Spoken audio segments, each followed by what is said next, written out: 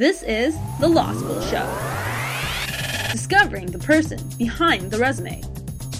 Bringing you their stories and their tips on how to succeed in your legal career. Catch it all here, right now, on The Law School Show. Hello, listeners. This is Angela Huang. I am one of the new project managers, and I'm really excited and thankful to be joining The Law School Show. This episode features Professor John Marquise. He was the Chief Legislative Counsel at the Legislative Services Branch of the Department of Justice. He is also the author of Executive Legislation and is currently a law professor at the University of Ottawa. This interview gives a thorough overview of how to achieve work-life balance, what being a legislative drafter is like, what sort of characteristics a good drafter possesses, how a management role differs from that of a lawyer, and more. So without further ado, here's the interview with Professor John Marquise. By the law, I have a life, apart from the law. And I suppose one of the main parts of that life is my family. I'm married and I have 4 children who are aged from 30 down to about 20. They're wonderful children. I could talk about my family for ages and ages. Anyway, maybe just suffice to say that, that's sort of probably the most important part of my life, even more important than the law part.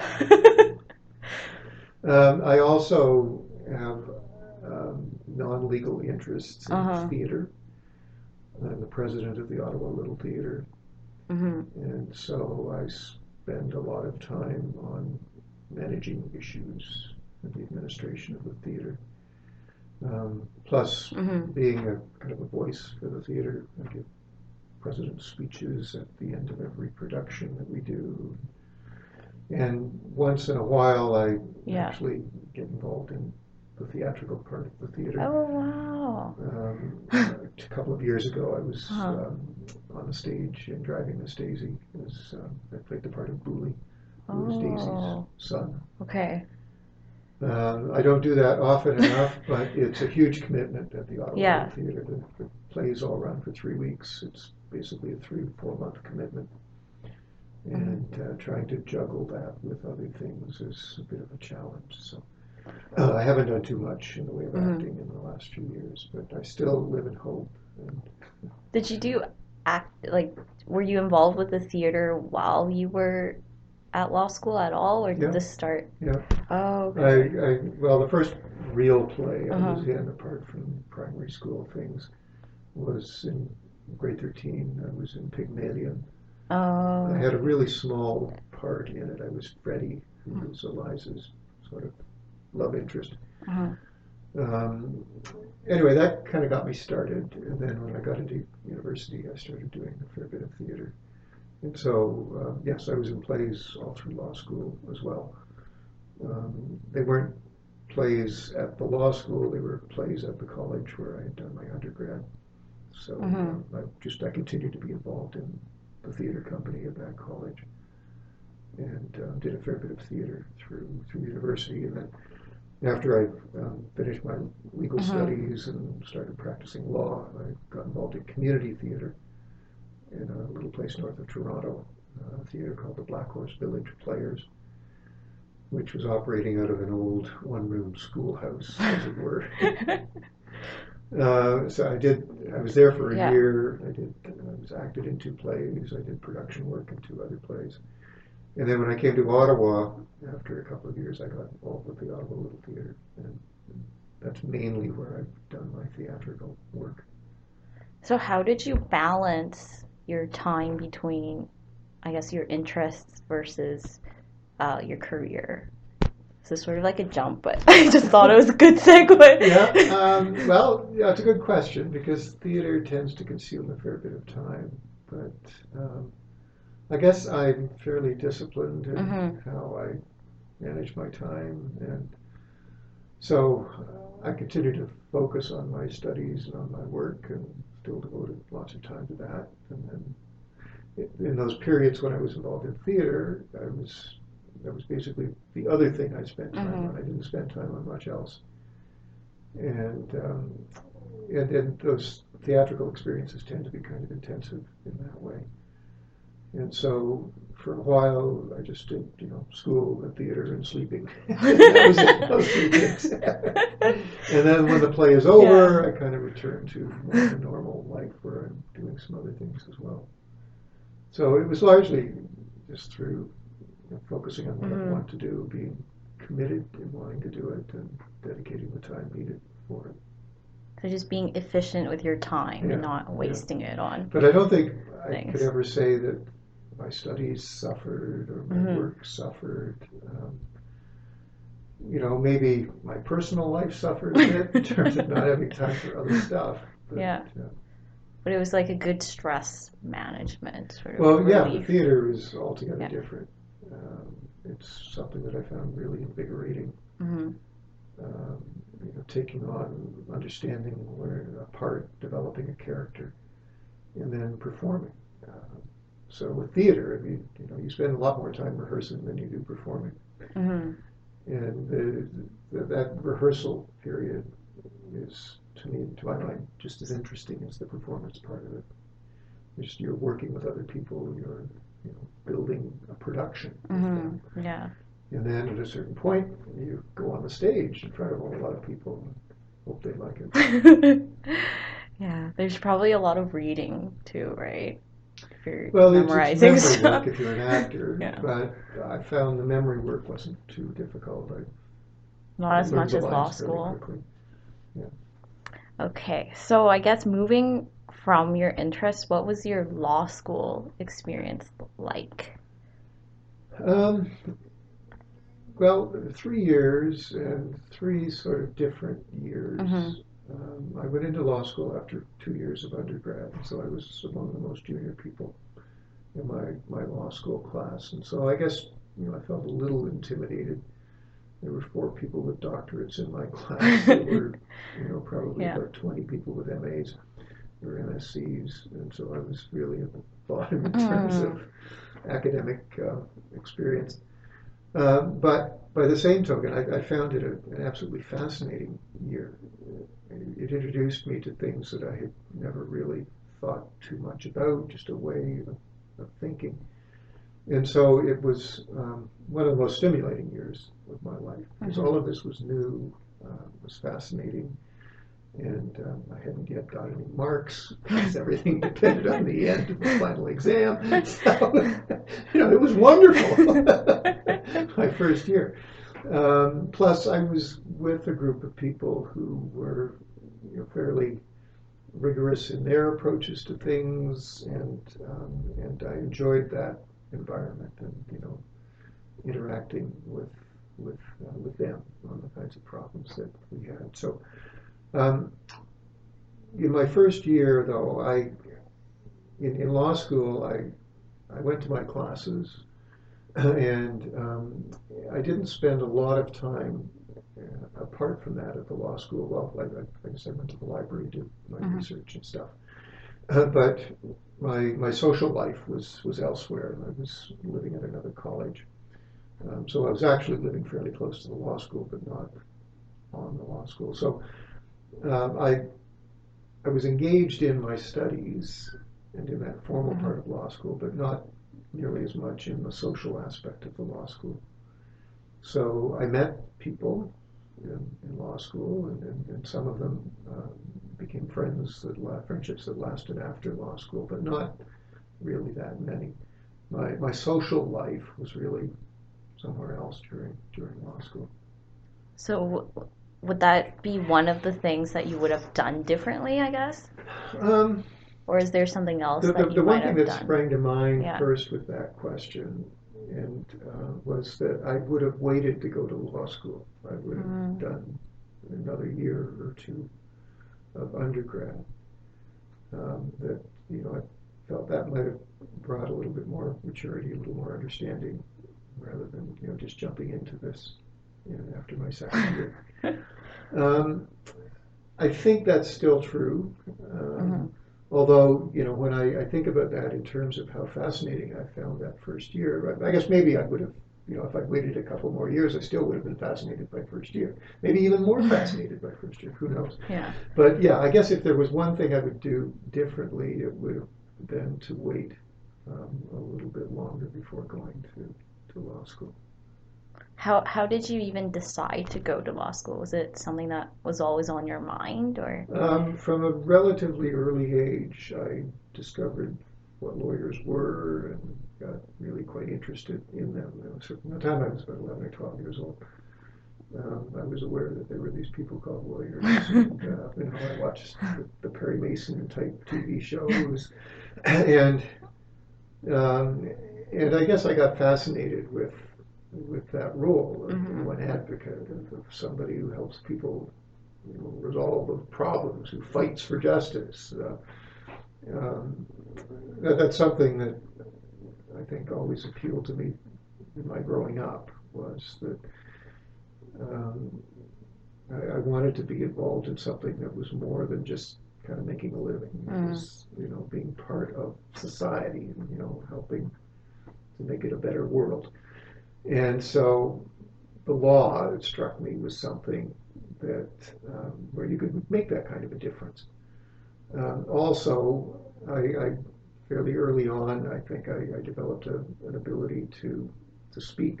Certainly in my latter years of high school, I was involved in public speaking a lot. I enjoyed doing presentations in classes in my schoolwork. I guess I enjoyed that kind of leadership dimension, and so I thought law is probably a good way to help with build those leadership skills. So how did you go from, I guess, discovering your passion for law and then figuring out that statutory sort of drafting legislation was what you wanted? Yeah, I don't think I really focused on the legislative world until after I finished law school.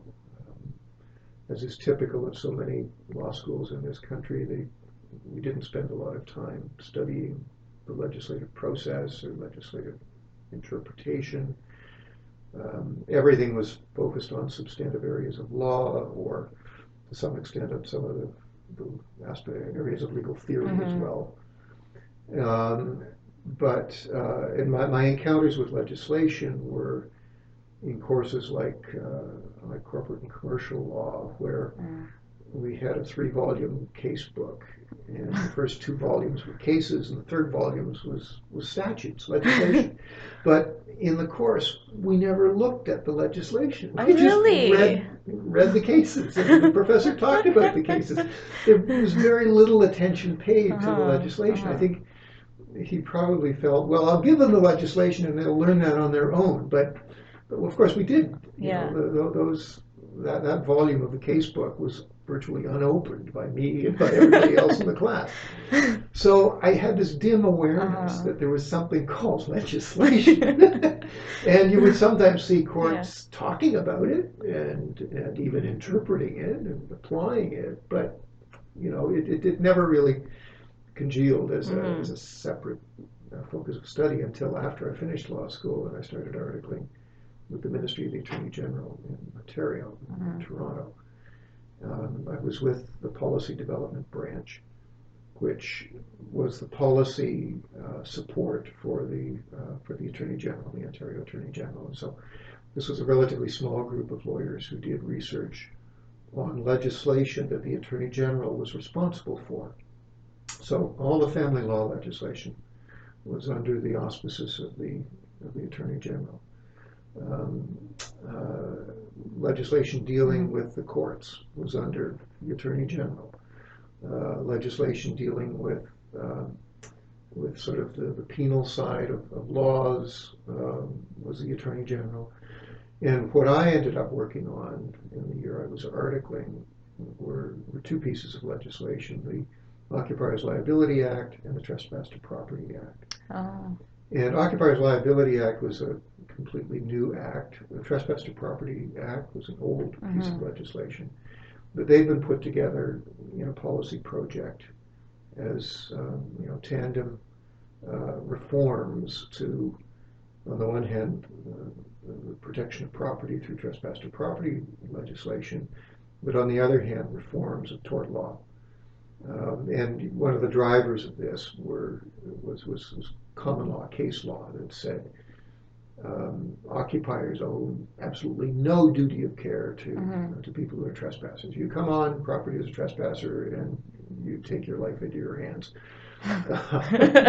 And it was pretty brutal the way the common law approached that kind of liability, even in cases where it was foreseeable the trespassers were going to come on the property, and sometimes these trespassers were little trespassers like kids who ended up getting badly hurt, and yet no liability, no compensation. So this developed a policy impetus to do something to reform the law. So I spent the year working in support of the policy work and the drafting work that eventually went on for the drafting of the legislation, and then I saw the legislation go through the legislative process as well.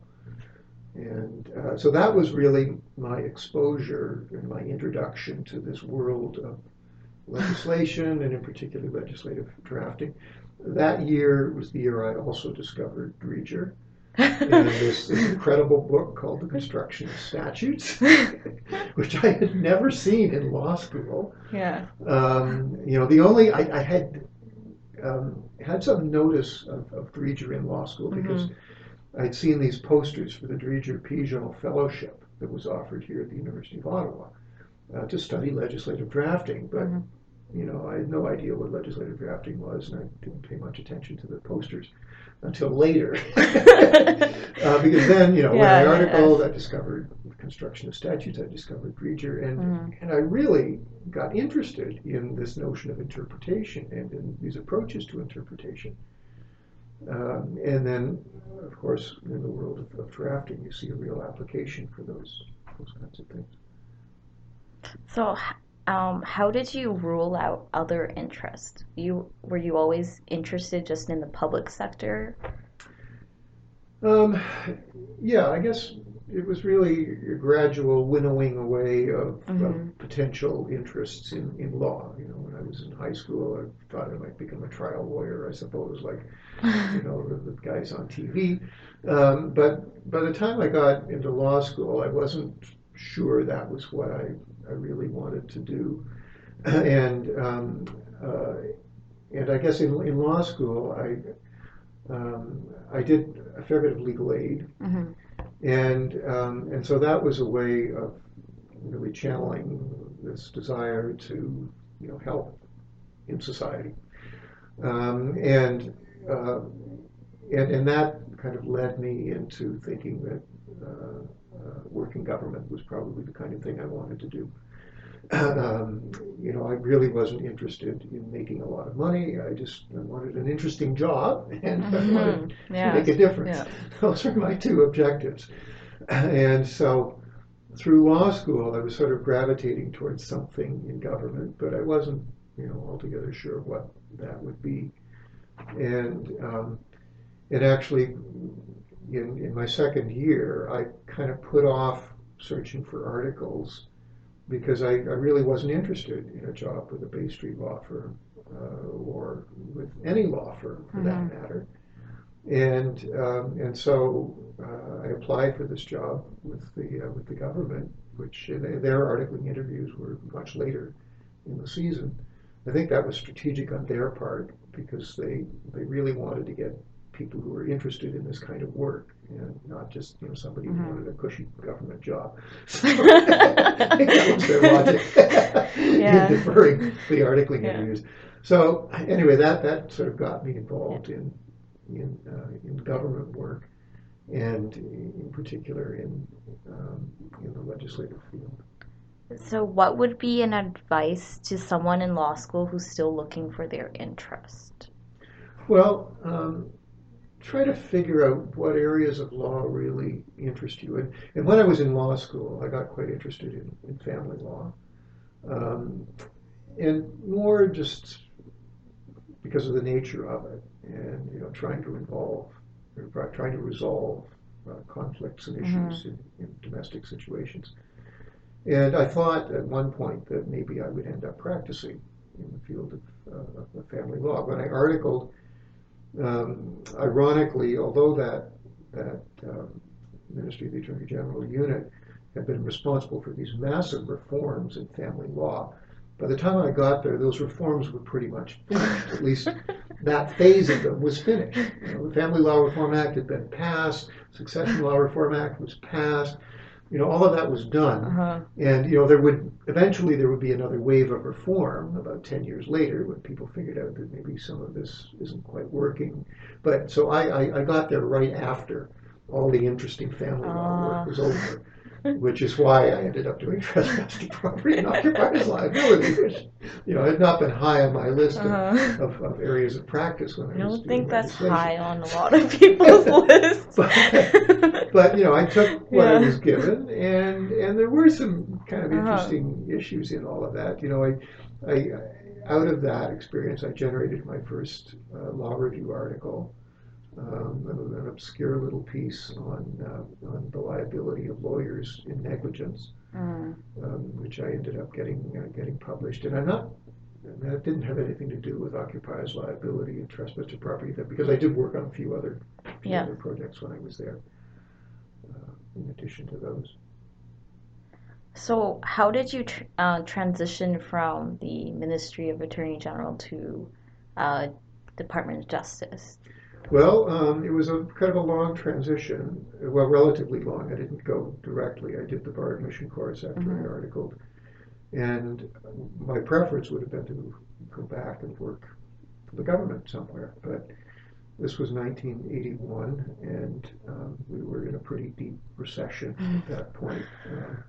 A recession that's probably deeper than the one that we've just been coming through now. And so the government was not hiring anybody. So there were no opportunities in government. There were not a lot of opportunities elsewhere either. And so I ended up going back to my hometown and working with one of the local lawyers in a small town practice north of Toronto. It was actually my hometown was Alliston, and this was the village of Tottenham, which was just south of Alliston. And the lawyer who hired me had known me because I'd gone to school with his kids, and I don't know, our paths had crossed somehow, before that. And so he was quite eager to hire me, although it wasn't exactly a thriving law practice. He'd had some reversals of his own in terms of his practice. Somebody had just left the practice recently and set up an office across the street and took a lot of his business away from him. So, plus with the recession, interest rates, like mortgage rates, were above 20%. Oh, wow. If you could imagine that, paying 20% interest annually on a mortgage. It had a dampening effect on the real estate market. And this practice, the backbone of the practice was real estate. This was sort of a bedroom community to Toronto. So developers were building a lot of residential development of people who would buy it and then commute to Toronto, because it was less than an hour's drive to Toronto from here. And but even that market was seriously depressed through this period because of the economic downturn. So I spent a little over a year working in that practice and learning really the very practical sides of a small town practice. So, I learned a fair bit about doing real estate, even though, I'd done a real estate course in law school, but that was about it. My real estate rotation with the Ministry of the Attorney General had been a visit to the registry office one morning, and that was it for real estate, because they didn't do a lot of real estate transactions in the policy development branch. So, and then I did a little bit of criminal work as well. I acted as duty counsel at a couple of the local courts, plus I had a few small town criminal clients. I had one guy who stole a pair of skis when he was at a ski resort in Collingwood and managed to get caught. And so I, defended him up in Collingwood one day, and I had a few impaired driving. So I had this minor criminal practice as well, but I was, just sort of learning it as I went along. And the lawyer I was with had not done a lot of this other work. He had mainly done sort of a corporate practice and real estate banking stuff. And so I could go to him for some general advice on how to deal with things, but I was pretty much on my own. So I spent a year or so learning to practice law at a grassroots level. And it really gave me a very pragmatic focus on things. It took me out of the ivory tower of law school and the ivory tower of government, and it brought me face to face with real people with real problems. Yeah. And I had, a number of these people, and sometimes I had a few difficult clients as well, or they had intractable problems. Although I think I worked my way through a lot of them, and I actually accomplished. When I look back at it, I think I accomplished a fair bit. One of my clients had been involved in workers' compensation, and actually that was an area of practice that I knew something about because of my legal aid practice in law school. I had, in my first year of law school, I had started working at a general legal aid clinic. But for my second and third years, I worked at what was called the Union of Injured Workers on Queen Street in Toronto. And this was a legal aid clinic that specialized in workers' compensation claims. And actually there I got to work with more senior students who had been doing these cases for ages, and I developed a certain expertise in workers' compensation cases. And so, here I am, a couple of years later in this practice out of Toronto, and lo and behold, I get somebody with a workers' compensation claim. and her claim had gone on for years and years, and she really hadn't gotten very far. And over the course of about 8 or 9 months, I actually managed to win the case for her and get her something. Wow. So I had these small little victories here and there in this practice that were really quite encouraging to me. So it gave me a different perspective on the practice of law and a much more practical focus, I think. A year into this practice, things were not really improving a whole lot. Real estate market was not picking up. And I kind of recalled these posters that I'd seen in law school, this Dridger-Pigeon Fellowship and this drafting program at the University of Ottawa. So I decided to apply for it, as a way of pursuing this interest that I had started when I was articling. And, not being too sure where things were going with my law practice. I was learning stuff, but is there a future here? I wasn't so sure. And anyway, I applied for this program, and eventually I got accepted. It was more or less at the last minute, in August, before the whole thing started. So I've been well down in the list of applicants, but eventually they got to me and offered me a place in the program. So I took it. I moved to Ottawa, and in that program, I really discovered that yes, this was something that I could do really well, that I really enjoyed. I did very well in that program. I did far better than I'd done in my undergrad. In terms of the marks that I got in the program here. And then that was the launching pad to get into the federal government. And I started actually in the Department of Transport, drafting aviation regulations. They had a small unit of people to help them draft regulations. And because at that point, and to a large extent as well, still, regulations are drafted in departments. They're not drafted centrally by Department of Justice drafters. There are a couple of big exceptions to that now, as you may have been finding out. Yes. In the Department of Transport and in the Department of Health, they have specialized units of justice drafters who do all their drafting.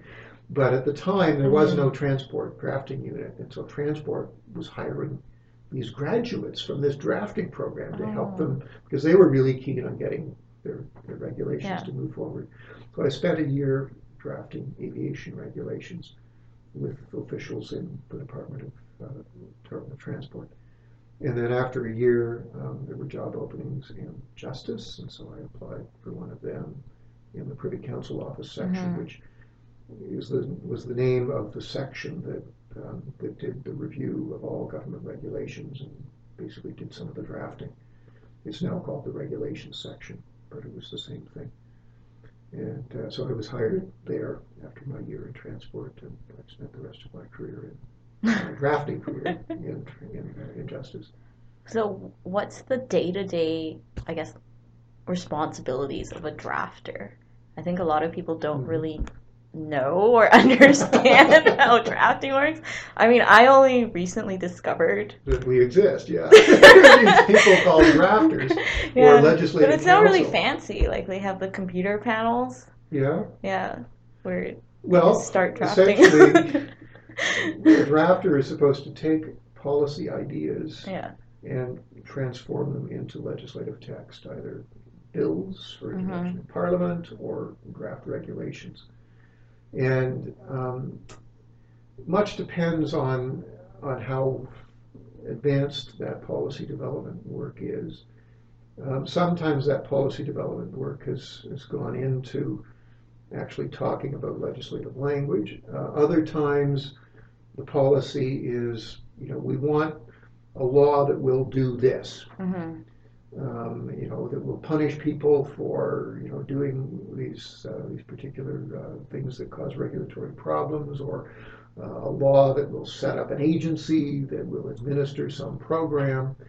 And so the drafter's job is to try to figure out, well, what kind of legislative language would you need to create these offenses, to create these public institutions.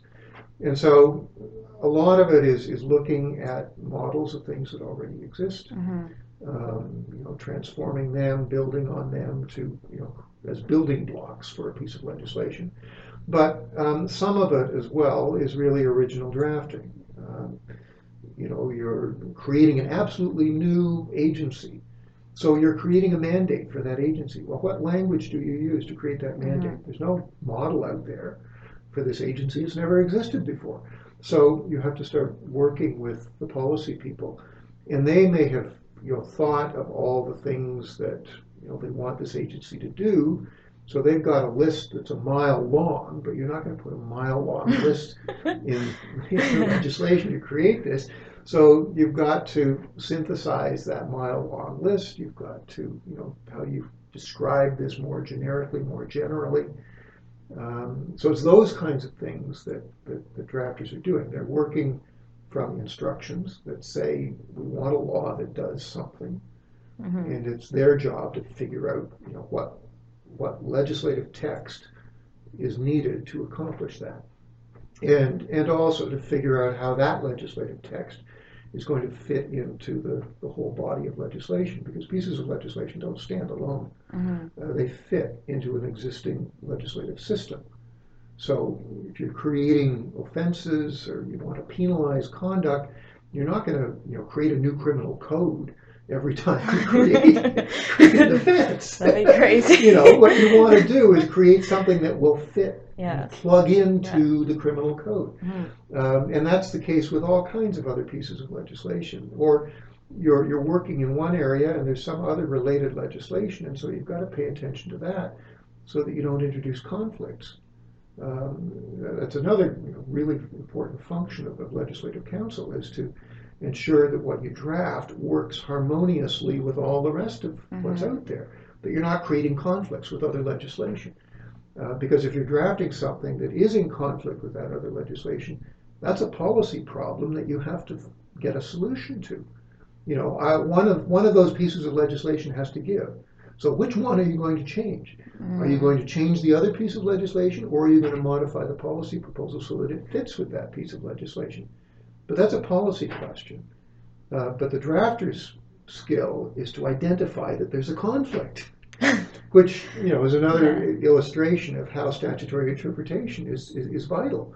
You have to know how to read legislation to figure out whether you've got conflict with other pieces of legislation. You've just been listening to The Law School Show. You can find all our episodes on iTunes, Stitcher, or at our website at thelawschoolshow.com. If you liked what you heard, like us again on Facebook and get the latest updates from The Law School Show. career advancing advice right to your earbuds.